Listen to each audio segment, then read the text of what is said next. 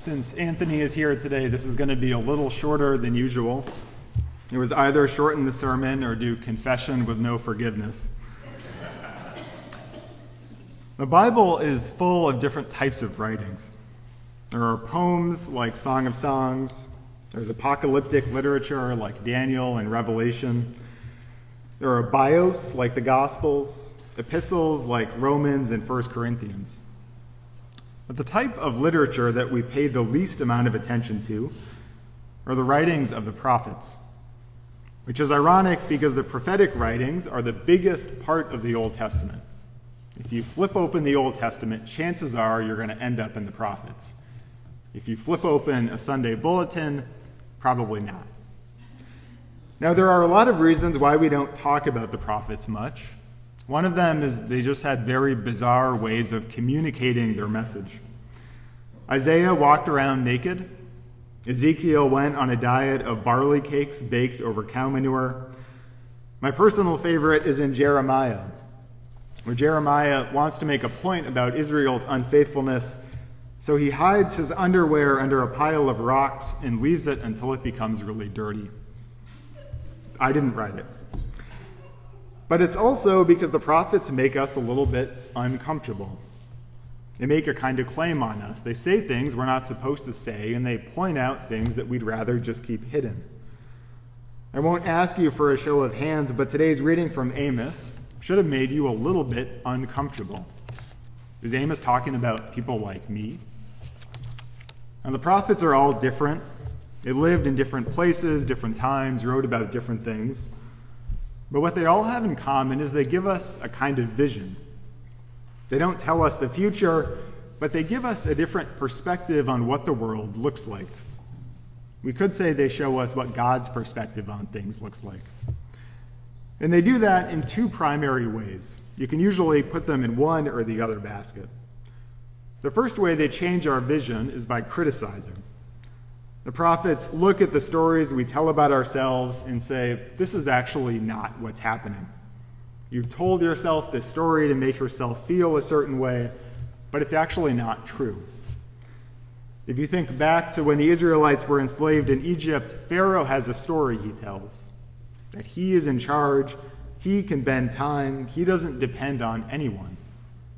And Moses comes in and criticizes the story and says, you're actually not looking at the whole picture. The second way that prophets can change our vision is by energizing. And this is saying that the way things are now is not the way things have to be. If you think to the story of the exile when the Israelites are deported from their homeland, they think the covenant is over. But Isaiah comes and reminds them the covenant still exists. They will get to go home someday. Every valley filled in and every mountain brought low. So Isaiah invites the people to see that God's perspective is not their perspective.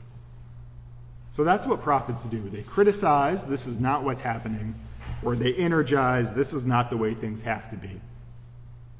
Now, last week we were introduced to Amos, who's one of the prophets, and I gave you a very brief sketch of his historical context, so I'll give you an even briefer one this week. Amos lived as a farmer in the 8th century BC. He lived in the southern kingdom, but was called as a prophet to the northern kingdom. And the really important thing you need to know about Amos, if you don't know anything else, is he lived during a time of immense wealth. That's the story the Israelites tell themselves. We have peace, we have prosperity, we have everything perfect. What do you think Amos does? Does Amos criticize or energize? He criticizes. Let's walk through today's text and look at what he criticizes them for. Today's reading, you'll notice, is addressed to the people who are at ease in Zion. Zion refers to Jerusalem in the southern kingdom. And those who feel secure on Mount Samaria, this is the northern kingdom. So already you have a kind of setup here. It's addressed to people who have power and influence and who don't have to worry about anything. They lie on beds of ivory and lounge on their couches. And remember, Amos is a farmer, not someone prone to lying on ivory beds. He's a manual laborer, someone who works with his hands, The implication is that the people he's writing to don't actually work. They just profit off other people's work. Amos says they drink wine from bowls, and maybe you hear this and think the word for bowl is actually something like glass. It is not. These are bowls of wine. They anoint themselves with the finest oil. They have special oil, and instead of using a little bit, they douse themselves in it. And then here's the most important line at the very end. They are not grieved over the ruin of Joseph. Joseph refers to the northern kingdom, and the ruin of Joseph refers to the poverty and inequality that's all around them. The problem is not the ivory beds or the bowls of wine. The problem is they don't know how to grieve.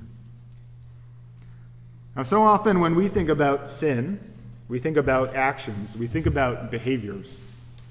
In the medieval period, there was that famous list of the 7 deadly sins: envy, lust, greed, etc.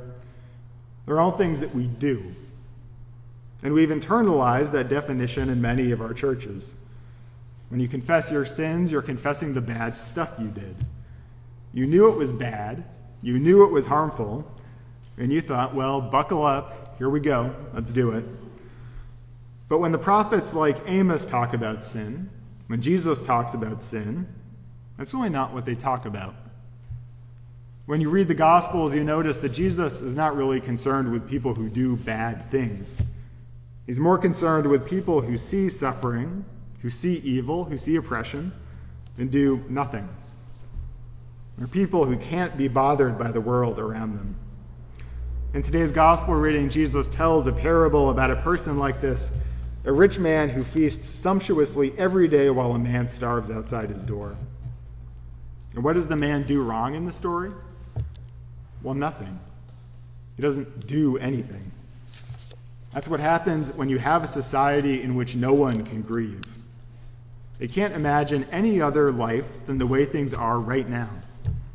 They see suffering and evil and they think, well, that's just the world that we live in. How often do we say something similar? So to get back to our prophetic model, grieving is a way of criticizing the way things are. It's a way of saying these outcomes are not inevitable. The man starving outside the gates of the rich man's house is not supposed to be there. The crushing income inequality that Amos calls the ruin of Joseph is not just the way the world works, but they're wrong. They're scandalous. And so we grieve to call people's attention to the things that happen outside of our own immediate experience. But grieving is also a way of energizing.